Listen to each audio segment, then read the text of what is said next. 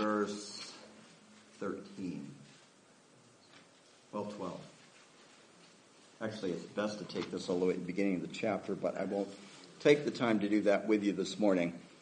Beginning verse 12 of 1 John chapter 5. He who has the Son has life, and he who does not have the Son of God does not have life. These things I have written to you who believe in the name of the Son of God, that you may know that you have eternal life, and that you may continue to believe in the name of the Son of God. Now this is the confidence that we have in him, that if we ask anything according to his will, he hears us. And if we know that he hears us, whatever we ask, we know that we have the petitions that we have asked of him. If anyone sees his brother sinning a sin which does not lead to death, he will ask, and he will give him life for those who commit sin not leading to death. There is a sin not leading to death, and I do not say that he should pray about it. All unrighteousness is sin, and there is sin not leading to death. Verse 18. We know that whoever is born of God does not sin, but he who has been born of God keeps himself, and the wicked one does not touch him. We know that we are of God, and the whole world lies under the sway of the wicked one. And we know that the Son of God has come and has given us an understanding, that we may know him who is true, and we are in him who is true, in his Son, Jesus Christ. This is the true God and eternal life. Little children, keep yourself from idols. Amen. So, Father, we ask that you would speak to our hearts as we look to this passage. Lord, help us to glean those things that you have for us, and that you would impart those things to us by your Holy Spirit. So we pray that you would fill us, that we might hear, that you would fill me, that you might help me not only to hear from you, but to be able to convey your heart in this passage this morning. And we pray these things in Jesus' name. And everyone said, Amen. So I'm looking at this, and I'm thinking I've got about 3 weeks worth of work in here. There's a lot here. And I'm actually going to go back to verse 12 and verse 13 toward the end of this passage. And so this isn't the best book to teach verse by verse because there is a lot of repetition. And so what you want to do is you want to look at the themes. And of course, as you probably are well aware of in this book, there's a lot of things that have been repeated. And so for some people that gets to be a little boring.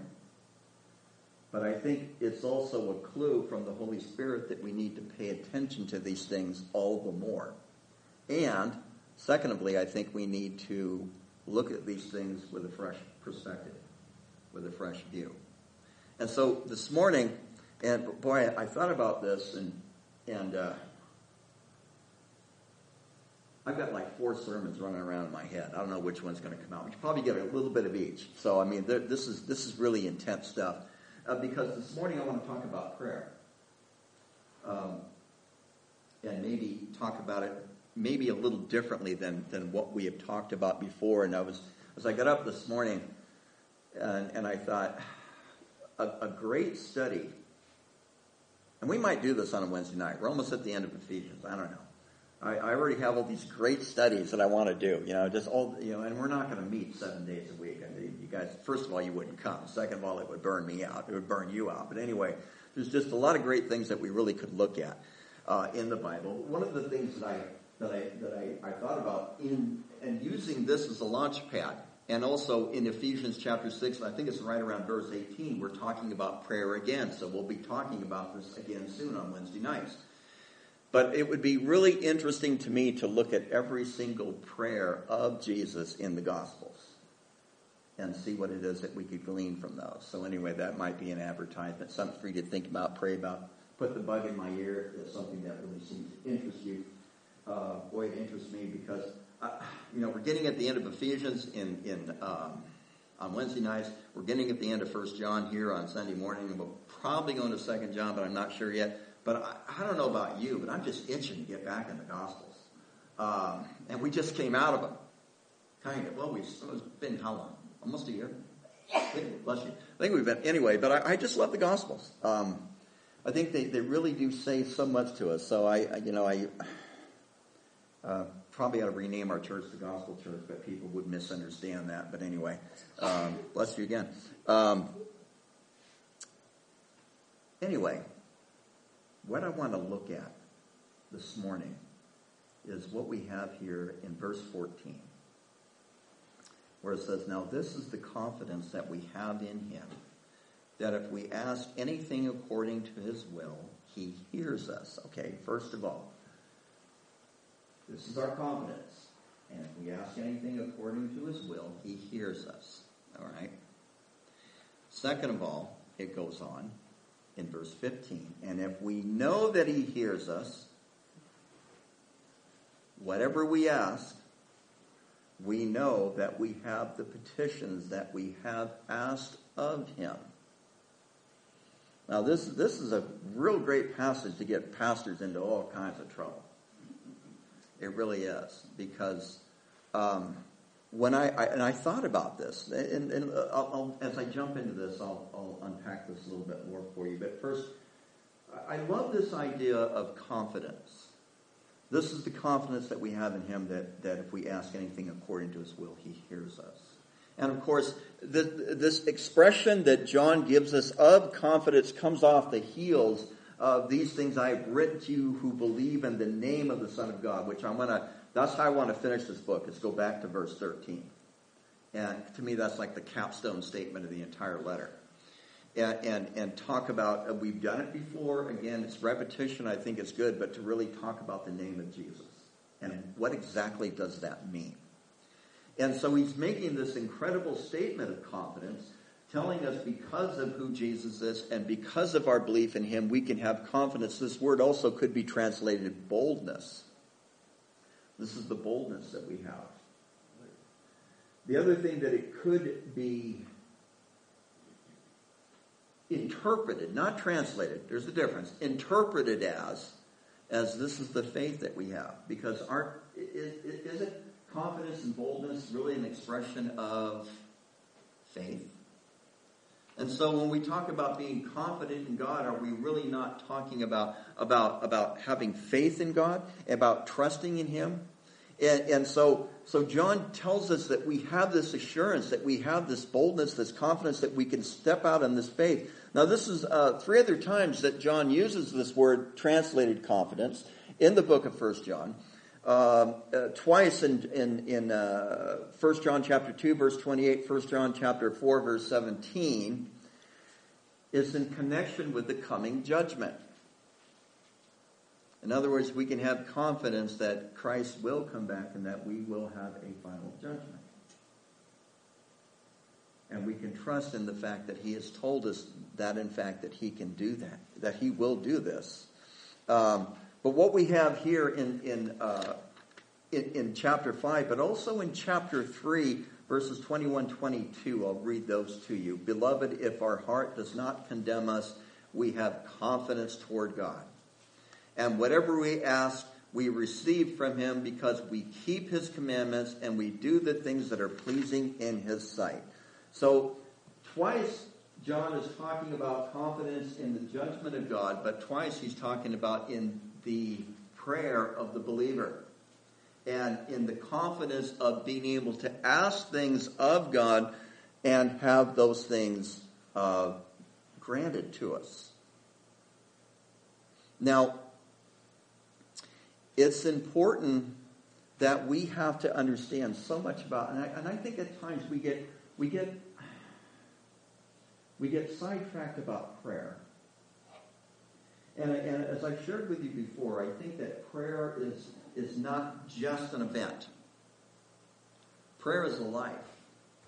I want to say a little bit more about that in just a bit. Prayer is not just an event. When we finish worship, what did we do? Hopefully you all prayed. I just let it out loud.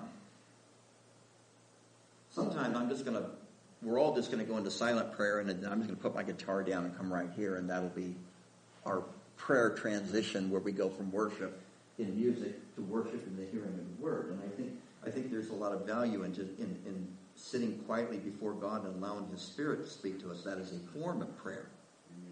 I'm not going to talk about that form of prayer today. But that is just, prayer is manifested in many, many different ways, particularly if you view prayer as a life, not an event, or not just an event. But prayer is not overcoming God's reluctance. Prayer is not overcoming God's reluctance. It's laying hold of God's willingness. Prayer is not overcoming God's reluctance. It's laying hold of God's willingness. And sometimes I feel like we get into this theological mindset that we got to get everybody praying about everything. And I was on a church prayer chain, right? And they had very strict rules because the church prayer chain can turn into the church gossip chain, actually. Oh, let me tell you about this person. They did this and that. And oh, by the way, I'm not supposed to tell you this. See, the problem with that kind of stuff is we love to tell it and we love to hear it. But I'm so encouraged when I read about it, and I've shared this with you guys many times. Elijah is a man just like we are, the book of James tells us, and he prayed. He prayed and God shut up the heavens for 3.5 years. He prayed again and then God opened up the heavens. Elijah did not post it on his Facebook. He did not post it on his Twitter. He did not post it on his Instagram account. He did not get on the phone and call everybody and have this big prayer meeting. Actually, if you remember the story about Elijah, he took on 450 prophets of Baal, did he not? And they were having a big prayer meeting. If you really want to put it now they were praying to a false god, of course. And I'm not saying we should not share prayer requests. I'm not saying we should not pray. I think the entirety of our life really should be about prayer.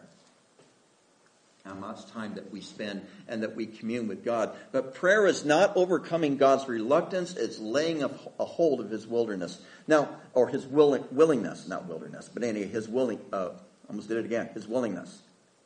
Now, a couple of things that we have to remember about prayer. If we ask anything in this passage, it tells us, if we ask anything, He hears us. Okay? If we ask anything, He hears us. Now think about that, because I think a lot of people want to immediately jump to He hears us. That means He must answer us. And when we read passages like this, we start to, I think at times we misinterpret them, and we start to think of the Lord as a genie in the bottle.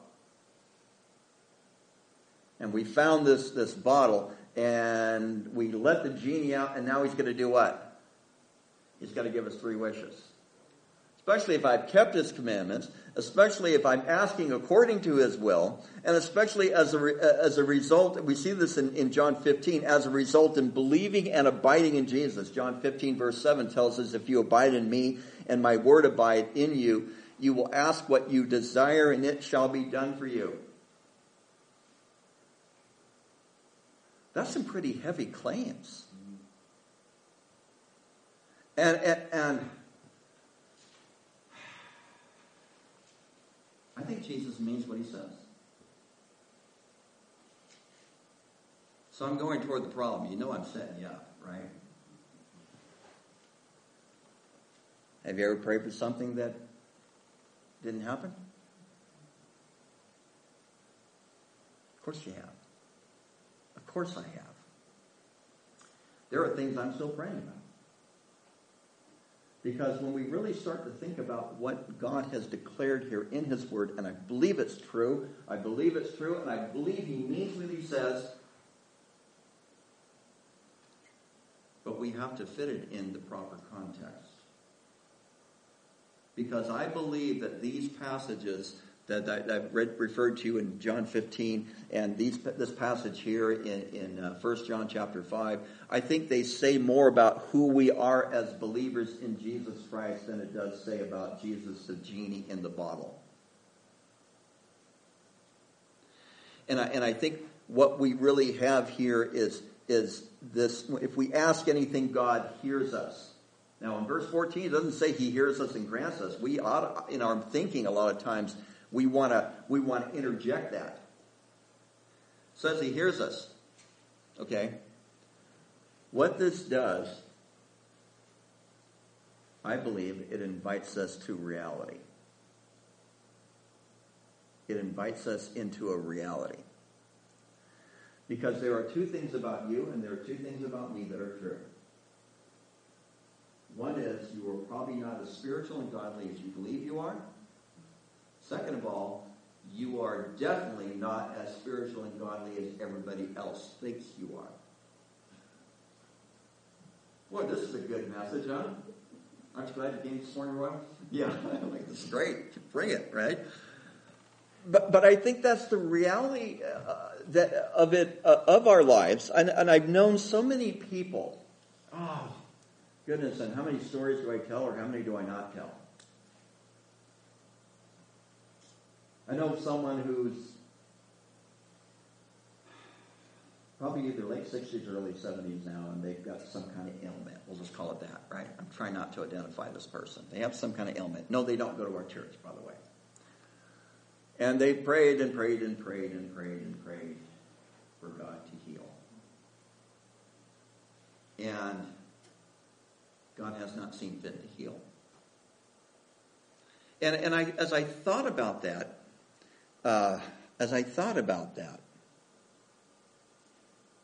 and I remember one time hearing this person pray to be healed, and hearing this voice saying, "That's not my will." Of course, I learned a long time ago, you don't go and tell people that. And believe me, it's not real. It's not well received. But so here's a person at this time, they're in their early 60s, and they want their body to be restored back to their mid-20s. Don't we all? Join the club. I wish I could still exist on 4 hours a night like I did in my 20s. 4 hours of sleep a night. Yeah, you figured it out. I wish I could still sing. I wish I could still hear. There'll be a day that I'll probably say, I wish I could still think, you know. And the thing is that God has set up His natural world to go about a natural course, and He can override it. He can change things. He can do whatever He wants. But part of His ordaining of life is that life is to be the way that it is. When you're old, you have all kinds of energy. You know? Sorry. When you're, I'm getting old here. I can't. You guys, caught that, but you were trying to be gracious. I saw some of the looks on your face. When you're young, you have all kinds of energy. When you're old,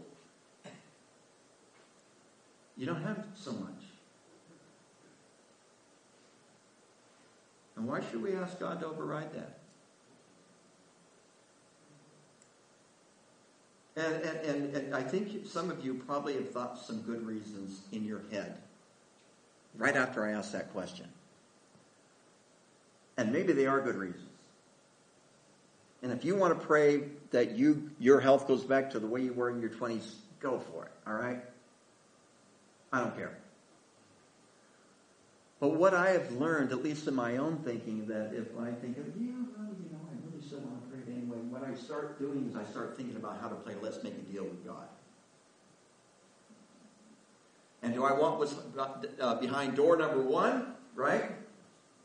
Or maybe I'd like to exchange what I was just given for this big box that they wheel out on the floor. And we play these little games with God. Let me make a deal with you.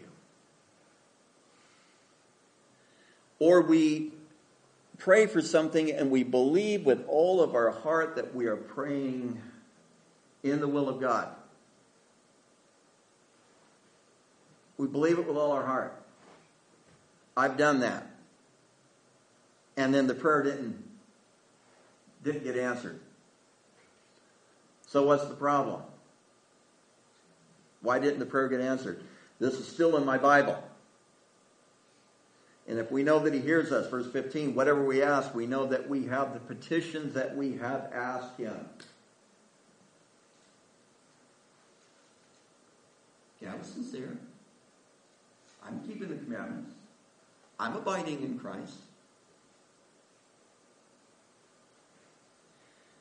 And it just seems that often it is that in most people's prayer life, I know this is the case in my own, there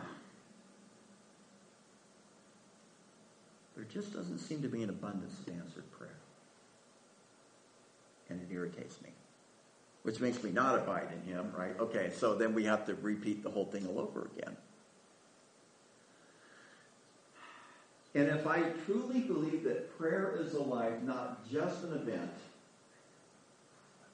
I have to go back to the recognition that if I am praying to God and I am coming to God with as pure of a heart as I possibly can, which is, guys, it's never enough, all right?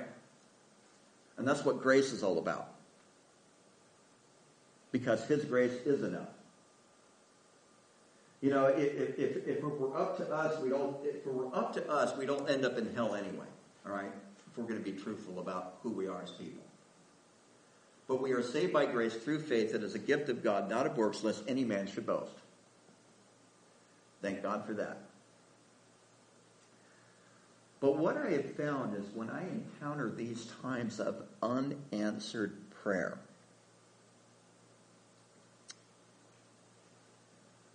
first of all, it really humbles me. It humbles me. Because my life experience does not always match God's declarations. My life experience does not always match God's declarations. And either God had his fingers crossed, and I know he didn't, or something else is not meshing in the gears. And sometimes that unanswered prayer, really, we hear it as a no, and it could be a not yet. It could be a not yet. I prayed for people and they have been healed. I prayed for people and they have passed away.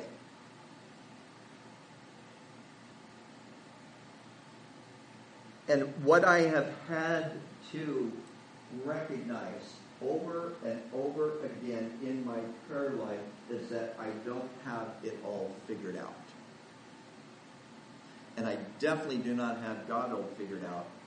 And I definitely have to remind myself of what the prophet Isaiah has declared, that God said through the prophet that his ways are higher than our ways. His ways are truly beyond our finding out.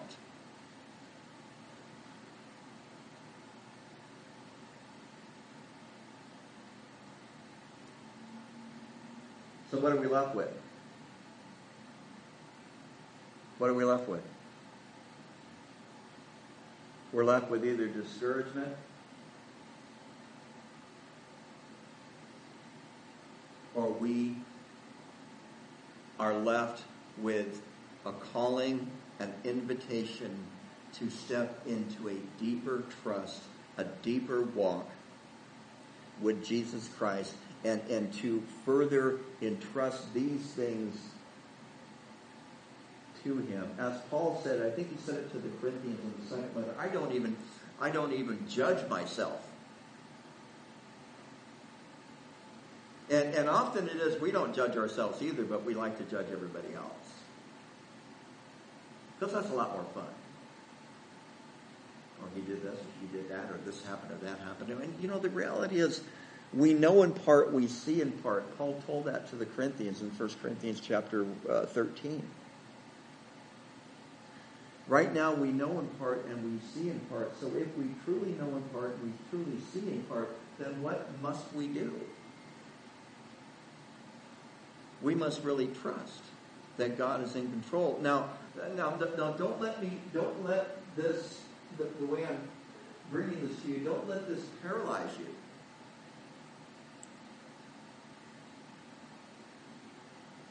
Pray with abandonment.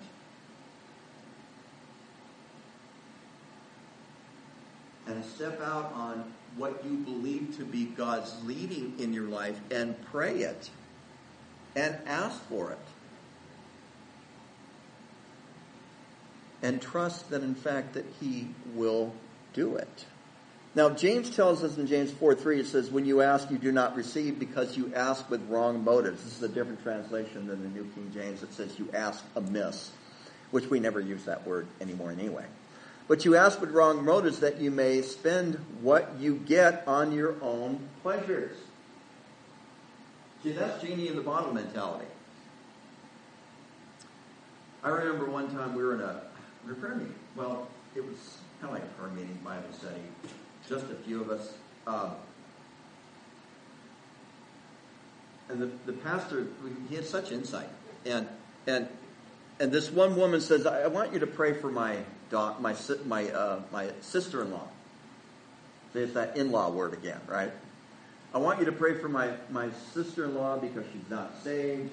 And she really it was getting toward Thanksgiving, if I remember correctly. And she kind of went off on a tear about what a drag her sister-in-law was like in the holidays. So I want to pray that she gets saved. Makes sense to me, right? And the pastor said, you know what? You really want her to get saved because you want your life to be less miserable.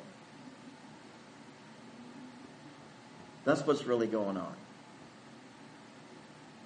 And the incredible thing, that woman owned it. That woman owned it. And she admitted it. And in owning it and in admitting it, it freed her up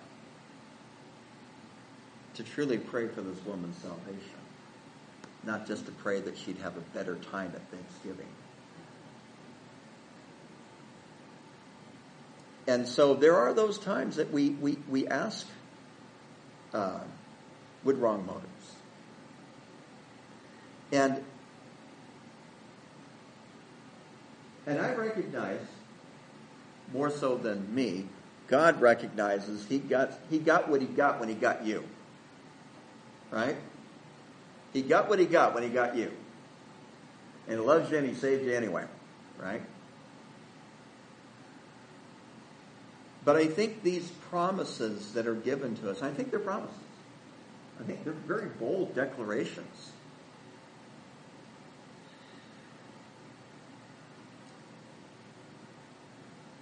We need to see them as invitations. What do I need to do to get into that place where I discern the will of God? Now, I'm not going to take the time to cover the idea of the will of God this morning, but where do I need to be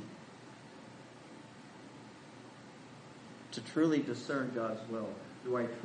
So that I can truly go to Him in prayer with a pure heart and intercede on behalf of my family, on behalf of my town, on behalf of my county, state, country, on behalf of my world, and really go before the Lord and to dig in prayer and to come before Him with a humble heart and recognizing that, Lord, I'm putting this out here before you. Not everything that I'm praying to you may actually even be your will. And in fact, you can ignore whatever you want, but it also says He hears us.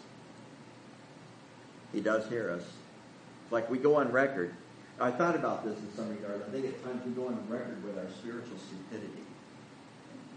Really. But that's okay. Because God loves us anyway. And He who began a good work in you will be faithful to complete it. And that is part of why verses like this are in the Bible, that if we really grab a hold of them and take them seriously and really try to live them out, it's life-changing. Not only is it life-changing, but it's life-giving. because we respond to a deeper invitation to walk more closely with God. And so this is really a reflection of who we are and what we are all about in our relationship to Jesus Christ. Not about the genie in the bottle. And so, if you see a brother sinning a sin which does not lead to death, that person who is asking of God,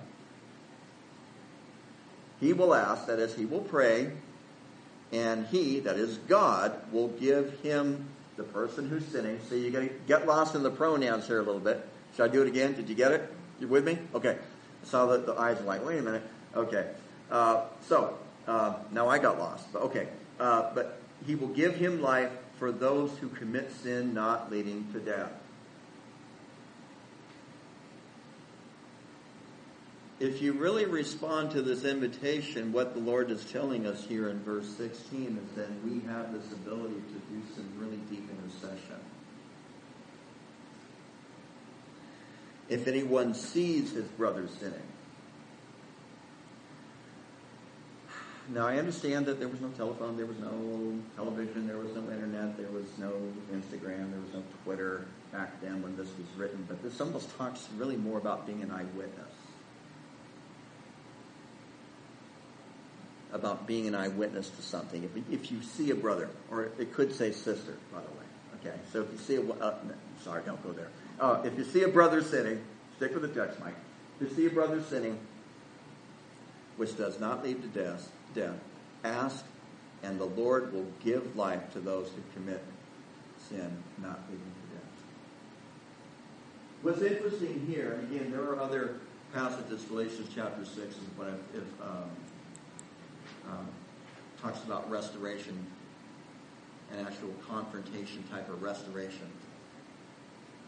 But there's nothing here in this passage in John that talks about confronting another person. It doesn't talk about being confrontational. It talks about praying for them.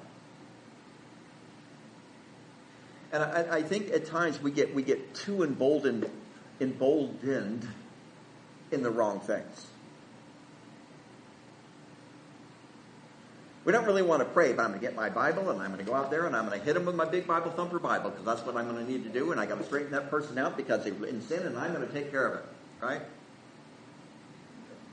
We become fixers and control freaks instead of trusting in the work of the Holy Spirit, who speaks to us and speaks to them with a still small voice, speaking to their hearts. And he is so much more effective at convicting people and convincing people than you and I are.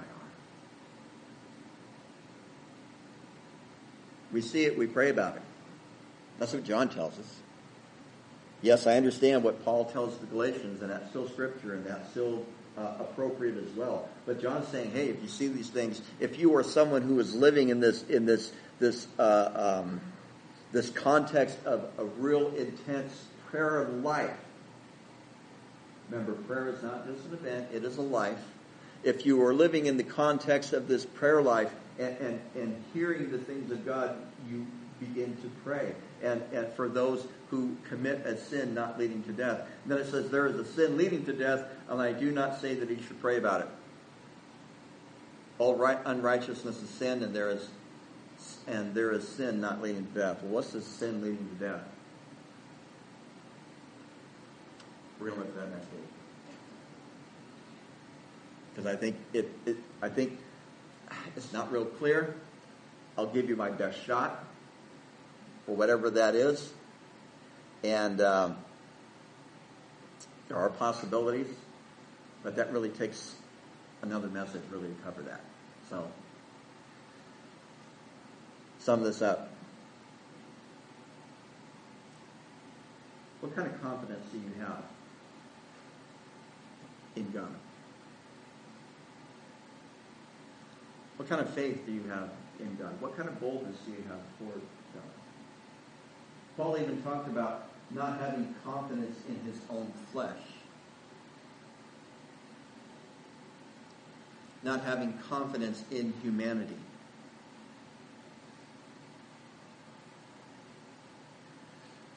Whatever's going to happen for the next 4 years is going to happen. I'm going to trust that God's going to be in control of all that. Because he took care of the last 4 years, and the 8 previous, and the 8 previous to that, and the 8 previous to that.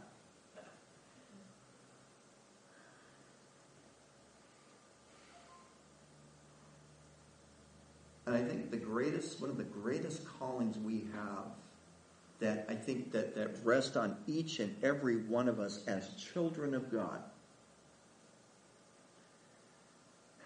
is this calling to live a life of prayer. Pray without ceasing, Paul tells the Thessalonians. And so this is an incredible invitation, because when I come across conflicts in my own experience based in reference to what God has declared here, it gives me an opportunity to further say, search me, O God, and know my heart. Try me and know my ways, and see if there be any wickedness in me, and lead me in the way everlasting. Because you're not as spiritual as you think. You're definitely not as spiritual as other people think. But you know what? God loves you anyway. Thank God God loves us. Or else we would be in such trouble.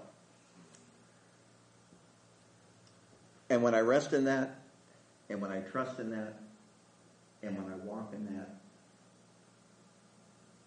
my imperfections, my inconsistencies don't matter, because he who began a good work in me will be faithful to complete it. Amen. Father, we thank you for your word. We thank you, Lord, for your great faithfulness. And we thank you that you really are bold in putting these things out for us, that we can be confident in. We didn't talk about it, but Lord, we also recognize that sometimes there's that getting to this point is a process in our lives. Because we do know that you who began a good work in us will be faithful to complete that good work. And so we trust in the fact that you are active and moving and working, and that you were ever calling us to yourself. Help us, Lord, to walk in humility. But at the same time, Lord, help us to walk in the confidence that this passage talks about. We ask this in Jesus' name. And everyone said, amen. God bless you guys.